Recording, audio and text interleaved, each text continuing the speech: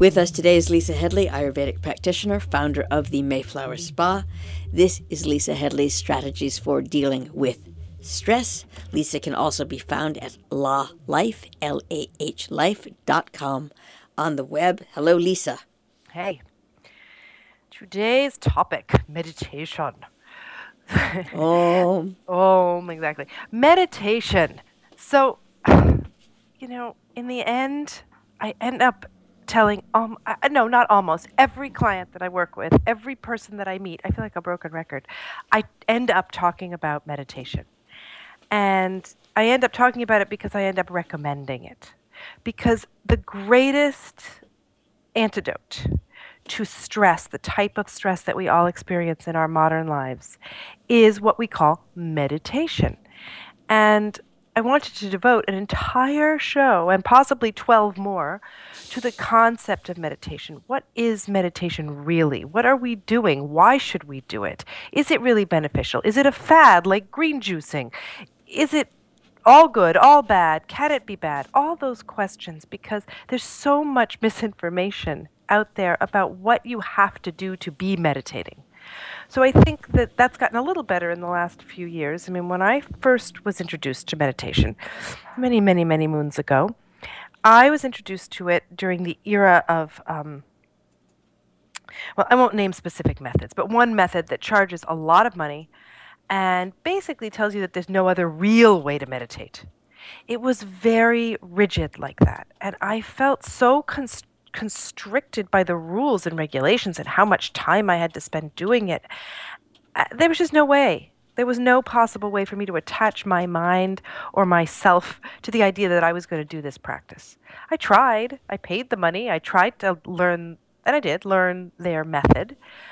But, it occurred to me then, and now I know the answer, is that there can't possibly be just one way to achieve the benefits of being quiet within yourself. There just can't be. I was young, and I thought, these are the experts, and they're telling me, and I was, I was a pretty good girl, so I would go, it's an authority figure. They're telling me this is the only way. It must be the only way. So, I've really spent the last probably 15 years looking at all these various things one can do to achieve the same results. I want to sort of back up first and just remind people of the benefits of meditating to start with. And by meditation, we mean sitting quietly with yourself with no distraction from the outside world for some period of time. Let's not define it more than that. Let's just say that it is a contemplative practice.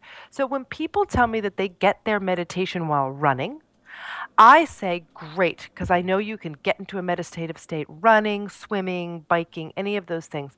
But the fact of the matter is the brain is still on high alert during those activities. Not only are you bathing your body in different kinds of hormones that get released when you're doing physical exertion, but you also, if you're biking, you're on the street, you're looking for cars, you're doing this, you're doing that. If you're swimming, you're still on call. You're still on high alert for certain things. So it's not, strictly speaking, the kind of meditation practice or meditative practice or contemplative practice that is giving you the benefits that Western medicine is now identifying. So what I've just said there is, yes, you can find a certain amount of peace from your day-to-day stressors by doing those things. But the scientific evidence, if you really want to attach yourself to real Western evidence that something works, is based on a more classical sense of a meditative practice. Specifically, the big study that everybody quotes was really done by a team of neuroscientists at Harvard. And they took a group of subjects. I'm going to get this wrong in the specifics, but I'm basically telling you what they did. They took a group of subjects. They taught them a mindfulness meditation practice that was supposed to take them 45 minutes. They also urged them to behave in a mindful way throughout the day. So if you were going to take a walk, be mindful about your walk. Try and keep your mind present in the activity that you're doing. So that was the admonition to their subjects. I think they found that on average the subjects really spent like 26 minutes doing their practices, not 45. So that, Even And there. do people know how to keep their mind? Well, we'll get to that. Oh, good, good. That's a different story. That's a whole nother Oh, show. that's Which is another show. Well, it's why I called the show 12 Ways to Meditate, because there's actually 12,000, but I figured I'd boil it You'd down to narrow it down. You felt giving like some good curating. examples, All right. right? But in this case, the Harvard study is based on mindfulness meditation practice. It was made popular, that name, by John Kabat-Zinn, who I think was attached to Harvard and has his own clinic up there at Boston at Mass General. I'm not completely sure where he is right now, but he developed a method that was very easy for Westerners to follow, which basically involves doing a body scan, relaxing different parts of the body, and then watching the breath. So, in short answer to your question, that is the sort of gold standard in Western terms of a doable contemplative practice. Very different from what you think of when you think of monks in orange robes who sit for hours and hours and hours a day. We are householders. We are people who have a life. In Sanskrit, there's a word. We are grihasta. We are not reclusive monks who separate ourselves from life and the world to pursue our spiritual practices. So let's not pretend we are, because we can't be that. And if we are, then we have to quit our jobs and dedicate our lives to that. So that's not happening for most of us. Most of us can't even get our minds around finding 5 minutes to sit quietly with no distractions. So let's not put an added structure on our head. That's not possible. So let's think of ourselves as people who are able to do a simple contemplative practice for 20 minutes, maybe 20 minutes twice a day. Mindfulness meditation practice, as I say, was created in this construct, in this Western construct, and it's very highly effective, and in fact intersects a lot of the more esoteric practices that we call meditation, but I think it extracts and distills a practice that's very easy to do. So, like I say, and you can get recordings of it, or you can just do it yourself. Relax your big toe, relax your second toe, third toe, fourth toe, fifth toe, relax your right foot, right leg, left leg, relax your entire body. When you run through those kinds of body progressive relaxation, and then you are in this relaxed state, and then you can just watch your breath in and out. If you listen, obviously you're not watching it. That's not literal. You're listening to your breath. You're listening to the qualities of your breath. You're paying attention to your own breath. It becomes your own kind of metronome. So it's a very simple sort of closed system. You can do it all yourself, or you can do it as a guided meditation and then sit quietly. But back to my point, which is that this Harvard study looked at this, and what they found was that the actual brain structure was affected by meditation. That it wasn't just that these subjects, which they did, felt much more restful, peaceful, less stressed out, their blood pressure normalized, some cholesterol's regularized. Things were better, more balanced in their lives. But they looked at the brain, and they looked at the various parts of the brain. So, for example, and I may get some of these parts wrong too because I'm just speaking out of my head, but the frontal lobe, which is, the very highly evolved part of the brain, which is responsible for planning and emotions and self-conscious awareness, right? So during meditation, that frontal cortex tends to shut down, tends to go quiet. So that part of the brain that is so engaged in whether you've got a text message or whether if you're running, that part of your brain is still engaged. If you're biking, if you're swimming, you're still engaging that part of the brain to some extent because you have to.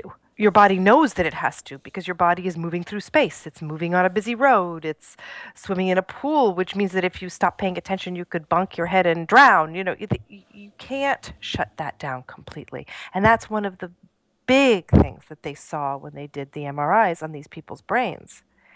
So that's that. The parietal lobe, which is the part of the brain that processes sensory information. So that's what's going on in the surrounding world. It, orients you in time and space. Again, when you're running, that part of your swimming, that part of your brain is active because it has to be. When you are in a quiet, sitting on a cushion in a safe place in a room, that slows down.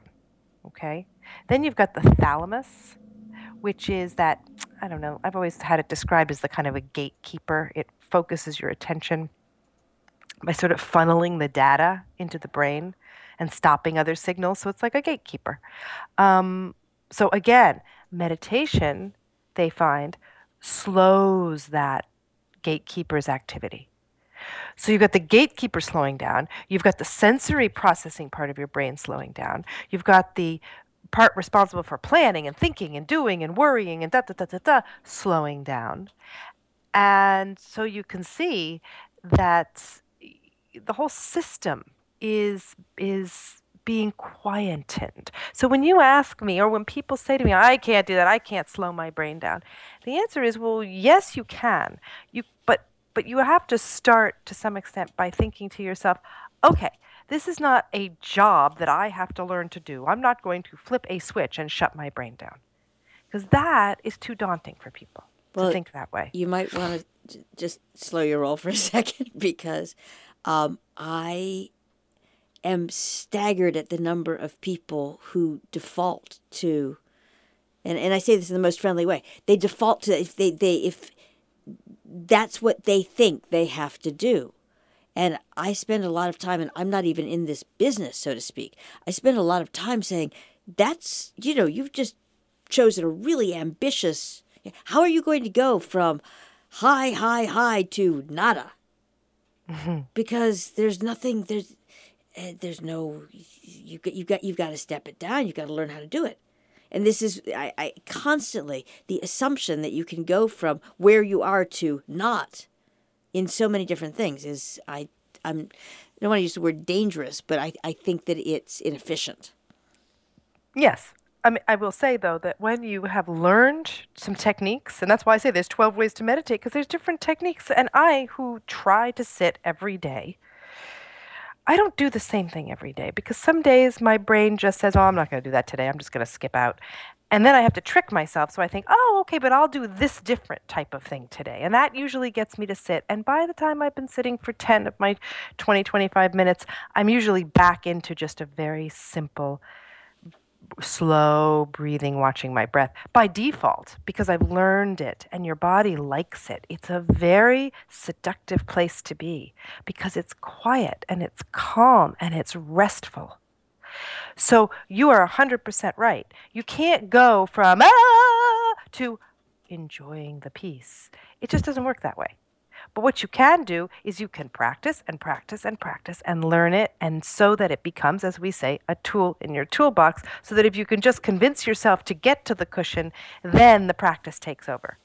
So what I'm telling you is important, because I'm telling you that I, who am one of the most multitasking, busiest cuckoo people you probably know, have taught myself over the years to be able to become somebody that meditates every day. And what I'm saying is, this is the key aspect here, is that you have taught yourself over time. Correctamundo. That's all I'm saying. You can't. Correct. There's no quick switch. And it's I've just practice. found sweet and seductive ways to get myself there. Because if you don't follow the calling of something that feels sweet and seductive, you're not going to do it. That's reality, period. And which is why when so many people set as resolutions, and a lot of people now say, well, one of my resolutions is I'm going to meditate this year. And that's like the first one out the window. That, along with I'm losing 10 pounds by March. You can't just flip the switch, as you say. It just doesn't work that way. What you have to do is find ways that draw you in and give you a sense of, oh, I can do this. I'll be able to do it.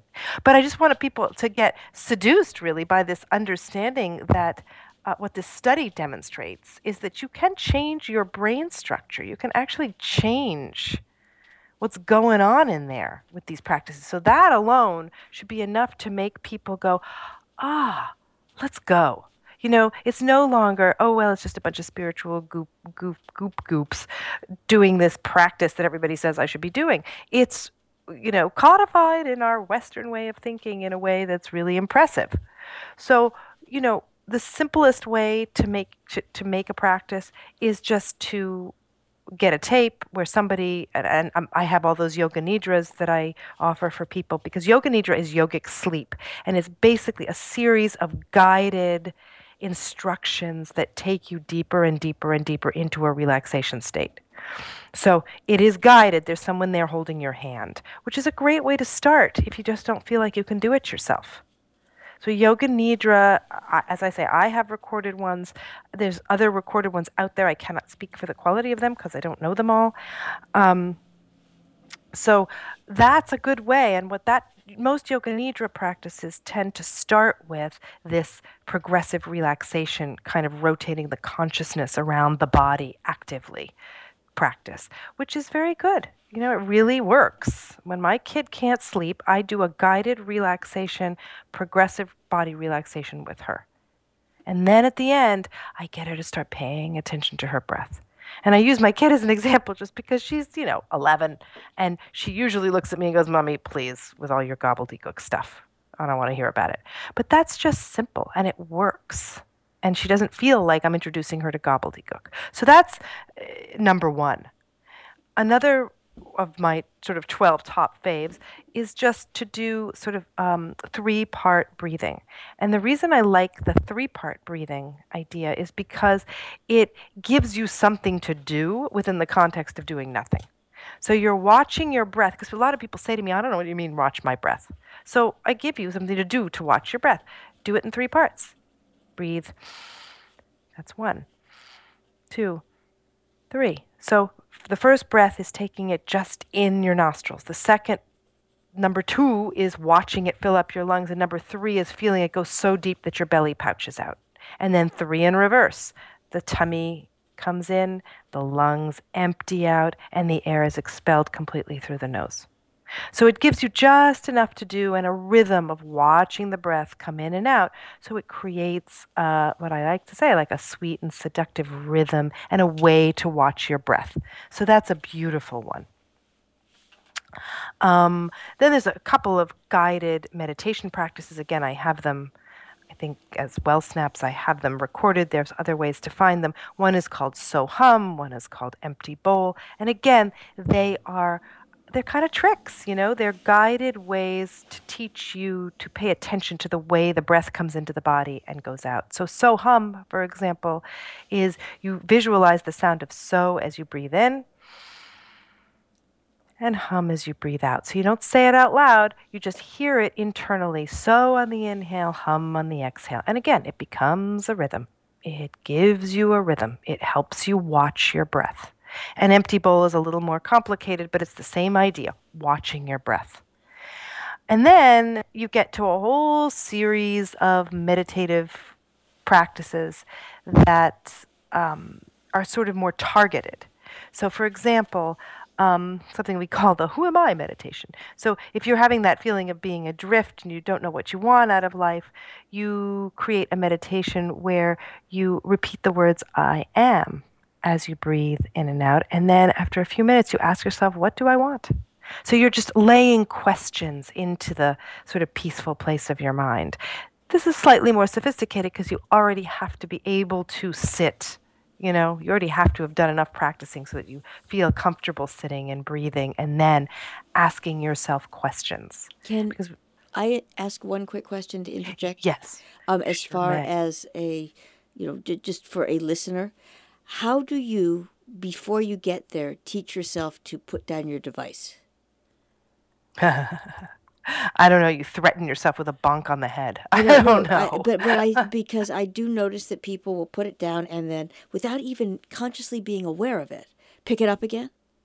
And you can't even get to the place where you can sit and be still if you are bringing that with you. Okay. The first and most important thing is you've got to create your space. Period. There's no way around it. You have to create your space. And in your space, meaning your meditation space, there are no devices.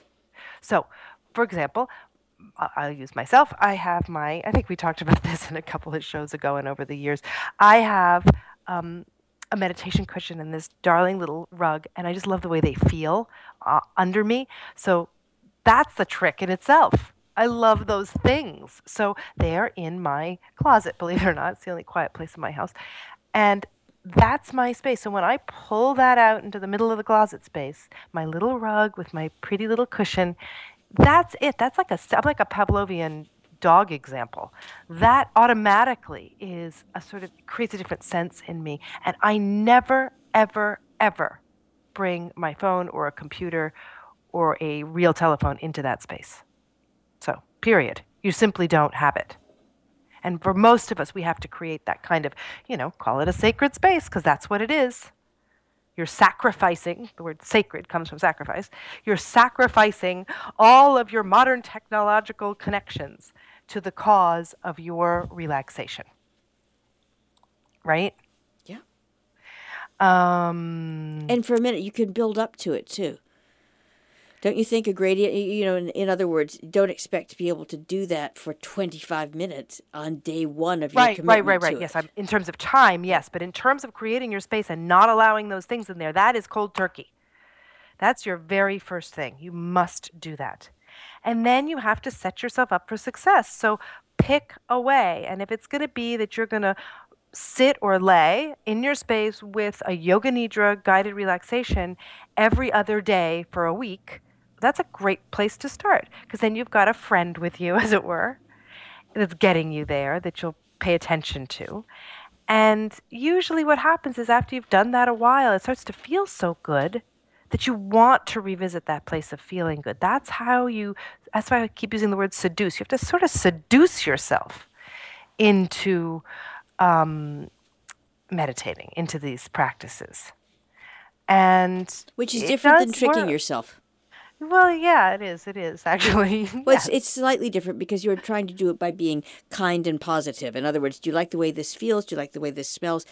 You do it from a positive place if you could do it the way you want to, rather than, okay, you've got to cope with this, so here. Now, that's not an excuse. That's not an invitation to go out and build a meditation room, but it gives you a little bit of latitude to customize it to your specifications. Yes, exactly. And so then, I just want to proceed here. So then you've got like sort of that kind of thing. You can ask yourself all kinds of questions as you go drifting into your meditation. What do I want to see in my world? You could ask yourself questions like that, and you'd be amazed at how many answers come to you by the time you're done with a meditation. So this is another layer and another benefit, that when you drop questions like little drops into your peaceful meditation pond, it is amazing what comes back. It's amazing how you can come out of your meditation, start going about your day, and you just sort of realize, oh, there's the answer to that question. It's not like this big dramatic thunderbolt that says, boom, here is the answer to all your life's questions. It's a subtler thing where you just feel more in tune and in touch with what you need and how you can get it. It's an amazing thing. It's magic. I'll tell you, it's magic, and it works. But that's another conversation for later about meditations, because I just want to say there's also loving kindness meditation, which is a beautiful meditation where you simply start with the repetition of a phrase. Now, repetition of a phrase or a mantra is a very effective and very important way to get into meditation. And I do teach clients a form of meditation where I pick a mantra for them based on a bunch of things that are personal to them, and I give them a mantra which they can work with, which is another way to do it. It's like watching your breath, except it's vibrational, and there's a whole theory in the universe of, we're all made from vibration, and so if you can find a sound that you resonate with, that helps you dive deeper into the peacefulness that is your essential self. So that's a beautiful thing, and that is another type of meditation. But in loving kindness meditation, you use the mantra that is simply, may I be happy, may I be peaceful. So whenever your attention wanders, you gently let those thoughts go, and instead of coming back to breath, you come back to that mantra. And that's a beautiful, beautiful one. Thank you very much, Lisa Headley, Ayurvedic practitioner, founder of the Mayflower Spa. This is Lisa Headley's Strategies for Dealing with Stress. Lisa can also be found at LahLife, LAHLife.com.